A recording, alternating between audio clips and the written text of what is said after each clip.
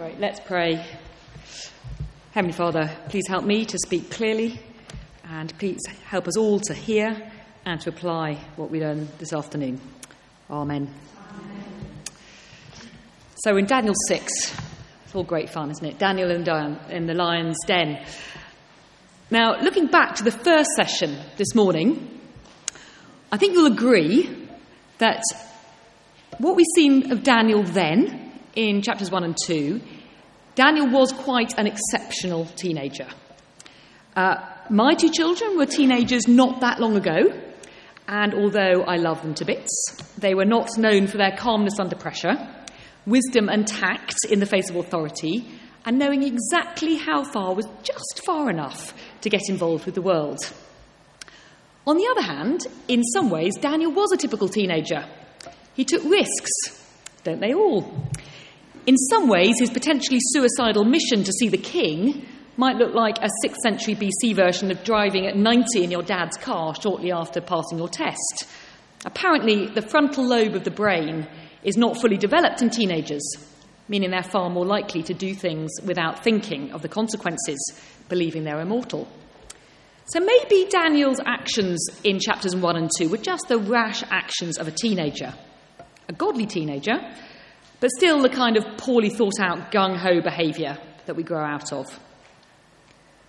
Well, tragically, I think we often do grow out of being a Daniel, don't we? But it's not because we grow up. It's because we grow cold. We grow cold towards God. And that often shows itself in two ways. We either become cynical or we become comfortable. Life's hard. Things don't always go the way we want. Standing up for Jesus perhaps has led to us missing out on promotion or losing friends, missing out on some of the fun our non-Christian friends are having, doing the right thing by not dating that gorgeous non-Christian guy, and now you're single with no prospect of marriage in sight. Christian giving has meant less money for luxuries, which, to be honest, you do slightly resent. Years of praying for loved ones, and they're still not Christians. You aren't appreciated for all you do at church. Sometimes you wonder why you bother at all. Of course you still go along, but it's out of habit, or the fear of what people might say if you didn't. On the other hand, perhaps life hasn't been hard for you at all. You're actually doing pretty well. You've been promoted. You have a lovely home, a happy marriage, good-looking, sporty, academically successful children, and enough money, even after generously giving to the latest church appeal for the ski trip, sun-soaked summer holidays and various glamorous city breaks during the year. Yeah, you used to be in church every Sunday without fail, but now, well, what with supporting your kids in sports tournaments, weekends away, and to be honest, the odd late night on a Saturday, well, you know how it is. We're just so busy nowadays. Cynical or comfortable? Well, I wonder how Daniel has turned out after the typical enthusiasm of youth has faded. How's he getting on in his day-to-day spiritual life? We saw a bit of that in Daniel chapter 5, didn't he? But we're going to see more in Daniel chapter 6. Did he just do what was expected when required, as it can be so easier for us to do as we get older? Or was he still firing on all cylinders for the Lord? In Daniel chapter 6, we see that Daniel is not cynical or comfortable. He is consistent. He is just the same Daniel. Daniel 6 takes place 65 years after Daniel 2. Daniel is an old man.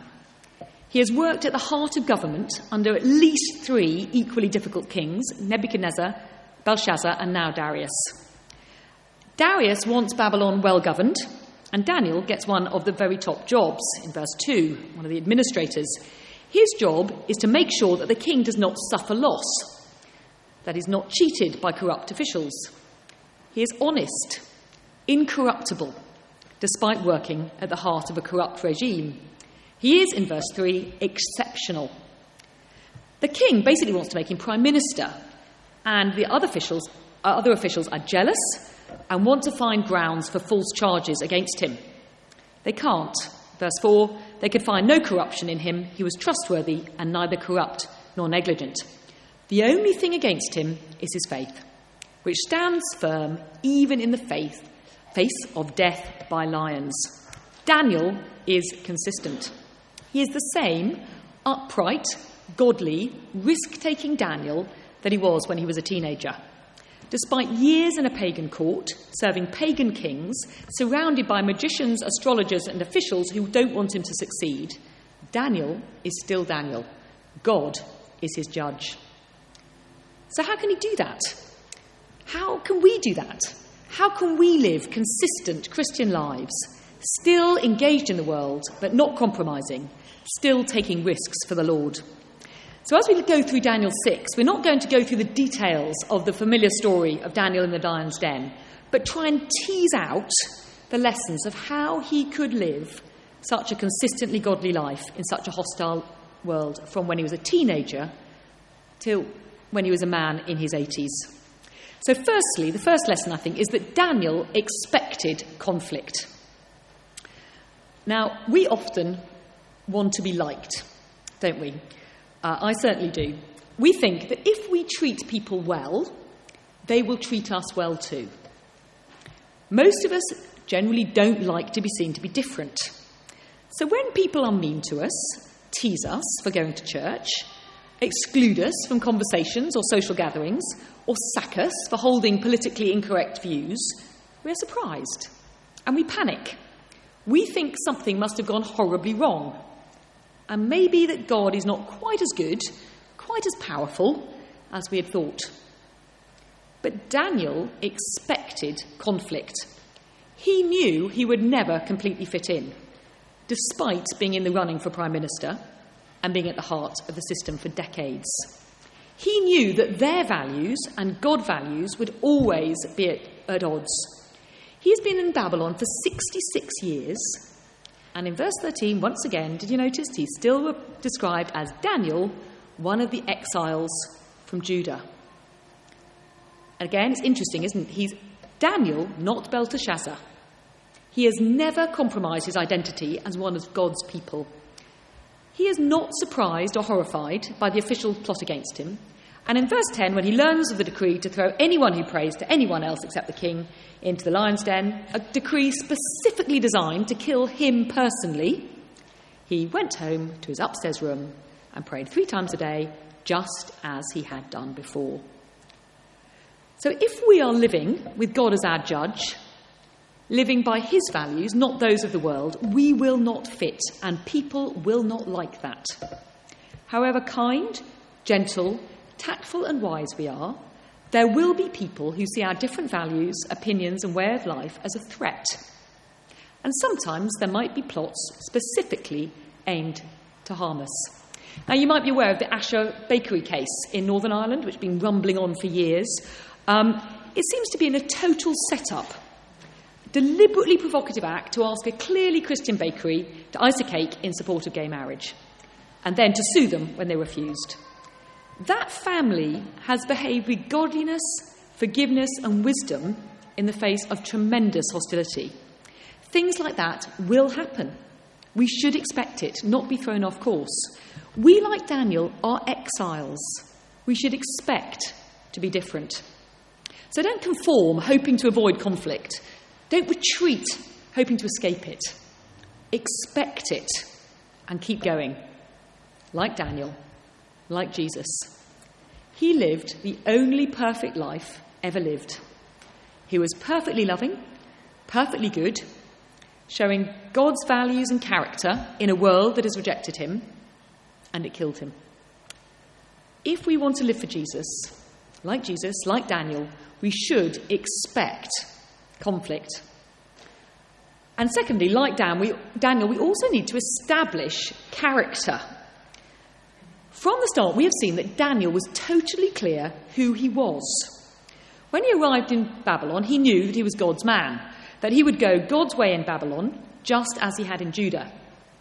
In the first couple of years in Babylon, he made a great start, didn't he? But we all know that it is much easier to make a good start than to make a good end. I don't know, how are you going on? It's September.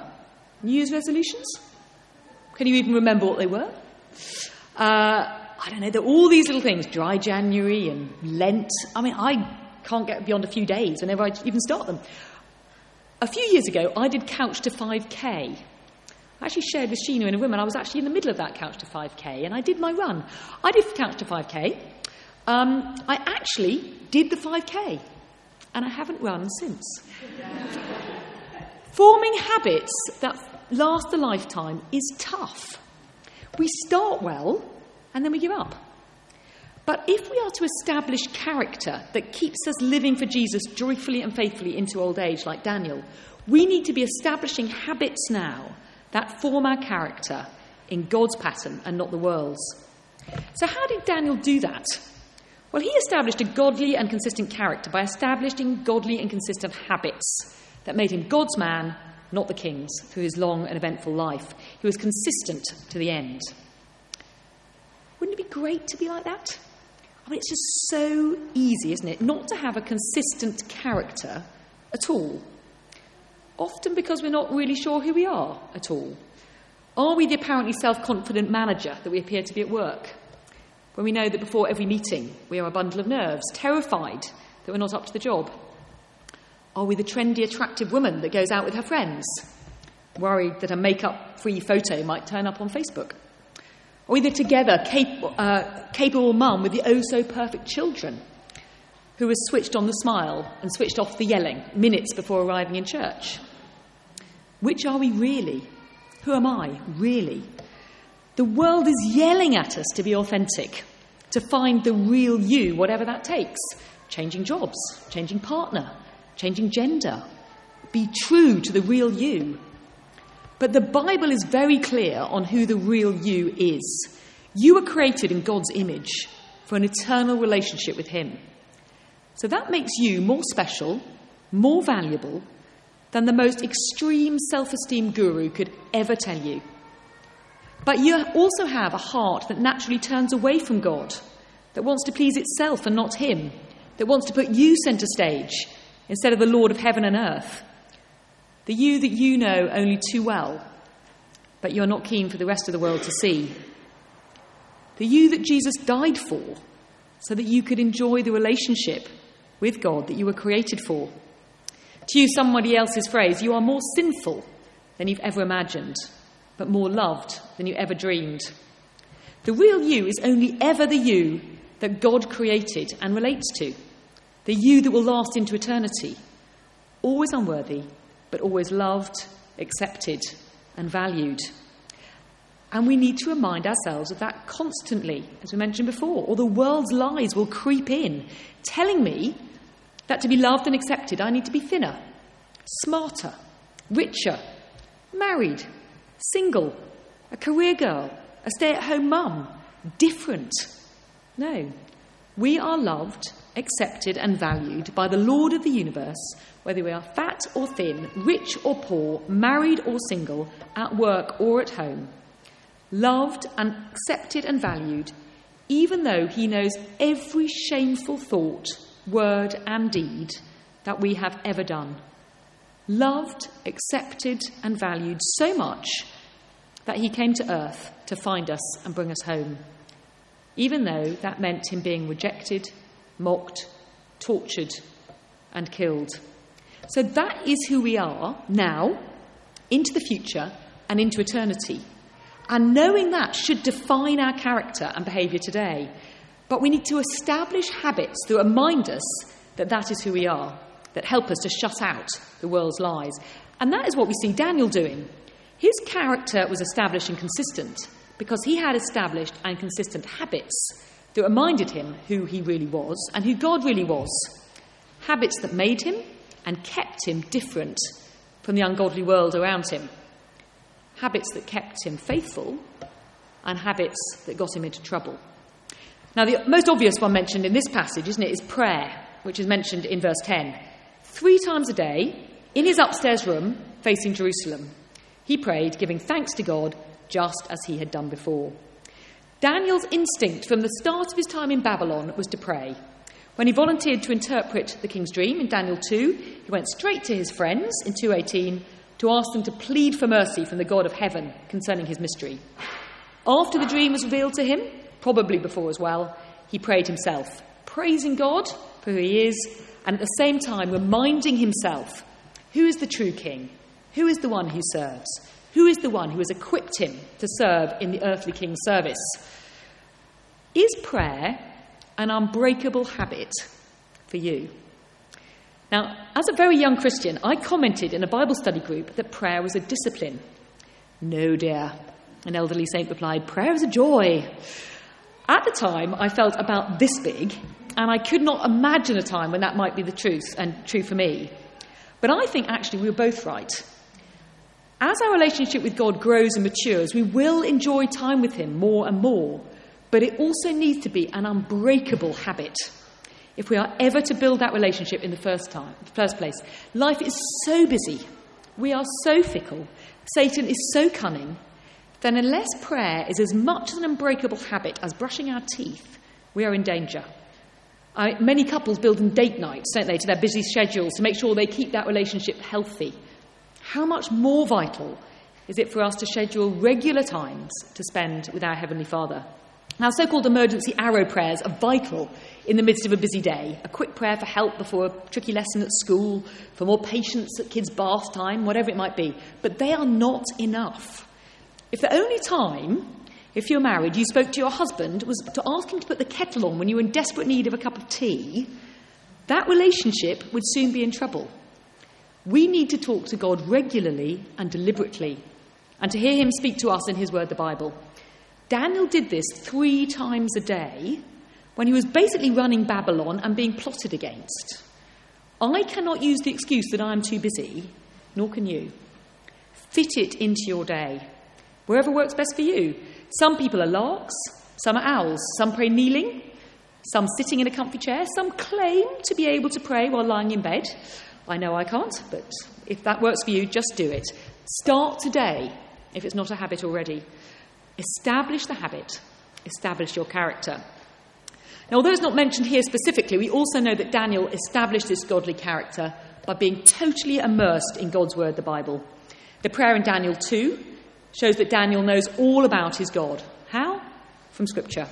And in chapter 9, verse 2, in the first year of King Darius, the same time as the events in chapter 6, Daniel wrote, I, Daniel, understood from the Scriptures, according to the word of the Lord given to Jeremiah the prophet. He read his Bible. He knew it. Do you? How will we be reminded of who we really are, who God really is, if we don't take time to hear him tell us? How will we know how we are to live distinctive and godly lives if we ignore what he has to say? Now, it's not always easy, is it? And ask for help if you need to. Ask someone to read with you, or ask someone to check up on you, to ask you what you read today, to keep you accountable. Establish the habit. Establish your character. And something else we see Daniel doing is meeting together with other believers. He called on Shadrach, Meshach, and Abednego when he needed prayer in chapter 2. He was a gifted and talented young man, but he was humble enough to ask for prayer and support from others, which is always a good idea. It seems they kept each other sharp and faithful to God. His 3 friends were also prepared to face death to stay faithful to God in chapter 3. Read it if you don't know. It's a brilliant story. In Babylon, faithful believers were few and far between. In Hampstead, it seems there are rather more. Do you meet with those who encourage and challenge you to stay sharp, to be more and not less faithful to God? But sometimes the danger is that you and your Christian friends might compromise in the same ways as each other and encourage each other in a rather flabby discipleship. Are you the kind of friend who challenges and encourages others to stand firm and keep faithful? Establish the habit. Establish the character. By Daniel 6, Daniel seems to be all on his own. He's 80-ish years old. His friends from Judah are probably now dead. He has no support except God. No one to cheer at his faithful stand. No one to impress with his godliness. He is Daniel. God is his judge. His lifelong habits have established a consistent godly character in private as he prays and in public as he faces first the lions and then the king. Daniel is God's man through and through. He is facing the most dangerous situation of his life totally alone, but he stands firm, faithful and consistent, knowing the God he serves. Again, just like Jesus, praying regularly, saturated in God's word, even when he was a young lad visiting the temple and at the end, abandoned by his friends, totally alone, falsely accused and facing horrific death, standing firm, consistent from start to finish, in public and in private, at peace and in pain. If Daniel and even Jesus needed these daily habits, how much more do we? So more briefly, Daniel was also able to stand firm to the end because he envisaged the ending. Daniel knows how it ends. Not for him specifically, but in general, and that helps him to stand firm. Daniel was given the virtually unique God-given gift of being able to interpret the dreams and visions of others. He explained 2 dreams to Nebuchadnezzar, 1 vision to King Belshazzar in chapter 5, and none of the explanations end well for the king. All of them show that God is in total control of human history and that only God's eternal kingdom will last. And in later chapters, Daniel also has his own visions, which show more of the same. God is God, the future belongs to him, he wins. So all the phenomenally powerful men that Daniel works for are, in God's view, a tiny little blip in human history. And from our perspective, that is exactly what they are. Even their archaeological record has largely been destroyed by the power tools of ISIS. Long dead and irrelevant. And in chapter 2, verse 44, Daniel explains the long-term future of Nebuchadnezzar. He says, "The king of heaven will set up a kingdom that will never be destroyed, nor will it be left to another people. It will crush all those kingdoms and bring them to an end, but it will itself endure forever." In chapters 4 and 5, the prophecies are more personal, as Daniel reveals the judgment on Nebuchadnezzar and the death of Darius. Both prophecies are fulfilled, as will be the establishment of God's eternal kingdom. God is King of kings and Lord of lords. He is the one Daniel serves, not these here today, gone tomorrow dictators. It makes perfect sense to Daniel to stand firm for the true king, whatever that cost. Ultimately, he's on the winning side. In the nearer future, Daniel knew from Jeremiah that the exile would end after 70 years, as he said in chapter 9, verse 2, which we saw before. God has not forgotten his people, and he keeps his promises. Daniel knew he might never return from exile, but God is king, and Daniel would serve him. And Jesus reminded his disciples of the same things in Luke 12, verses 4 and 5. He said, "I tell you, my friends, do not be afraid of those who kill the body, and after that can do no more. I will show you who you should fear. Fear him who, after your body has been killed, has authority to throw you into hell. Yes, I tell you, fear him." And he goes on to encourage them to stand firm in the face of hostile authorities, just as Daniel had to. God is God. He is king. He has history in his hands, and he will win. And on the cross, Jesus went on to show that God is in control of all those things we fear the most: sin, Satan, death. Even when things looked their very worst, God was in control, the future in his hands. So the things that we are so worried about today, the people whose opinions we value or fear, those who seem so much more powerful than us, who make our lives a misery, or those whose attention makes us feel so important, all just a tiny blip, they will pass. God wins. Serve him. When Darius saw Daniel unharmed by the lions, even he seems to have come to the same conclusion. In verse 26, "For he is the living God, and he endures forever. His kingdom will not be destroyed. His dominion will never end." Now, in the here and now, there is no guarantee of a happy ending for us personally. The evil boss who persecutes you daily may not have his or her comeuppance.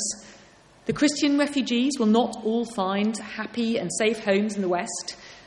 We should be distressed at the world's depravity, as we saw earlier. But we know how it ends eventually, with God's perfect and eternal kingdom. Stand firm. God is the King of kings. Envisage the ending. God wins. God is worth serving because he is God. Shadrach, Meshach and Abednego express this brilliantly in Daniel 3, 17 to 18.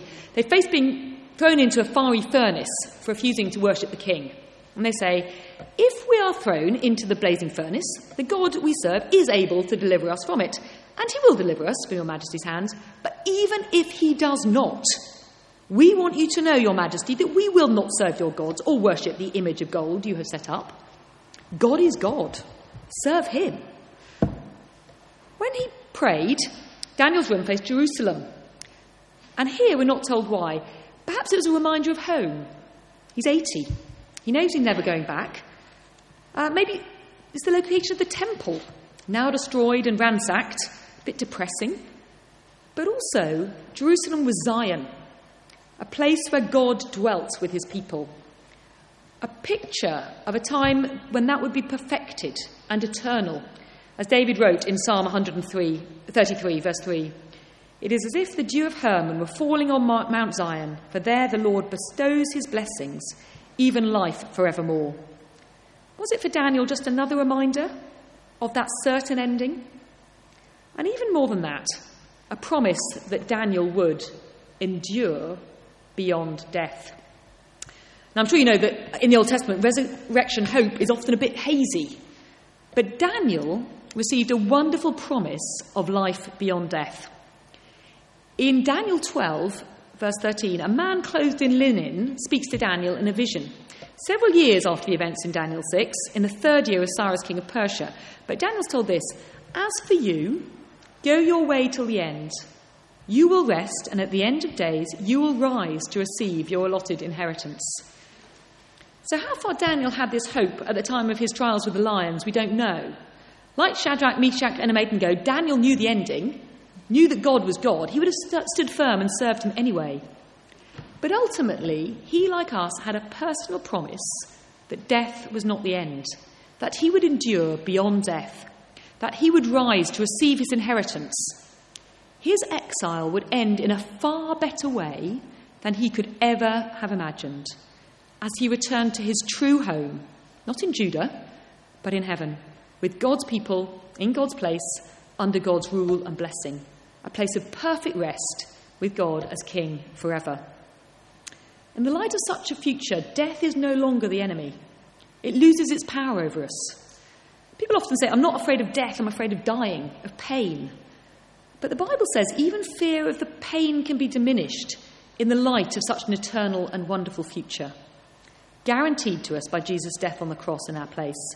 That death was truly agonising, as I imagine Daniel being torn apart by lions would have been. In Hebrews 12, verse 2, it says this, "For the joy set before him, Jesus, he endured the cross, scorning its shame." Heaven is so great, even the cross was bearable for Jesus. And Paul says in 2 Corinthians 4:17, which is true for us too, whatever we go through, and remember Paul went through a lot, for our light and momentary troubles are achieving for us an eternal glory that far outweighs them all. But in the middle of the mess of life, we forget that, don't we? The here and now, whether good or dreadful, seems so much more important than eternity. Pleasing our friends or our boss seems more important. Fulfilling our needs now seems more important than looking forward to a future where every need will be met beyond our wildest imaginings. We are like those kids in the psychological tests who invariably choose one sweet now over a whole packet in an hour. We want something now, and we risk missing out on everything forever. It seems a bit short-sighted, doesn't it, really? It started with Adam and Eve, and we haven't learnt the lesson in all that time. If we are going to stand firm, consistently living a godly life, putting the Lord first and not ourselves, honouring him and not those the world tells us we should honour, we need to remember that we will endure beyond death. We will, like Daniel, rise to receive our allotted inheritance, seeing the Lord Jesus face to face in a world it was always intended to be, where according to Revelation 21, 2-4, God's dwelling place is now among the people, and he will dwell with them. They will be his people, and God himself will be with them and be their God. That's far more than it ever was in the temple in Jerusalem, even before the exile. He will wipe every tear from their eyes. There'll be no more death, or mourning, or crying, or pain, for the old order of things has passed away. That is our inheritance. So if we're going to live for Christ in 2019, in an often hostile, secular world, We need, like Daniel, to expect conflict. For those who put God first, that is the norm. Then establish character. Put in place permanent habits that will remind you who you really are, that you are first and foremost a woman of God, bought at the price of Jesus' death on the cross, to enjoy the relationship with your Heavenly Father that you were created for. Pray, read God's word, be encouraged and challenged by others, and then envisage the ending. God wins. He is the King of Kings and Lord of Lords, as even Darius acknowledges. Stand firm. You are on the winning side. And remember, you will endure beyond death. There is so much better to come. So flat screen TVs, iPhone 103s, holidays in the Caribbean, multi-million pound bonuses. Stand firm for Jesus. They have nothing to the eternal glory that outweighs them all. Cancer, bereavement, redundancy, whatever heartbreak this messed up world has to throw at you, stand firm. They are nothing to the eternal glory that outweighs them all. Let's pray. Heavenly Father, thank you so much for Daniel and his wonderfully consistent godly life. Forgive us for the times when we are anything but consistent, when we fail you and live as if this world was all there was. I pray that you would help us to be more like Daniel in the way we live, that we would be focused on you, that we'd develop those habits, we'd expect conflict, remember that we are your children, and that we'd remember that you are the King, that you win, and that we would remember that there is eternity far better than we can even dream that awaits us. Dear Lord, please help us to stand firm day by day. For Jesus' sake, amen.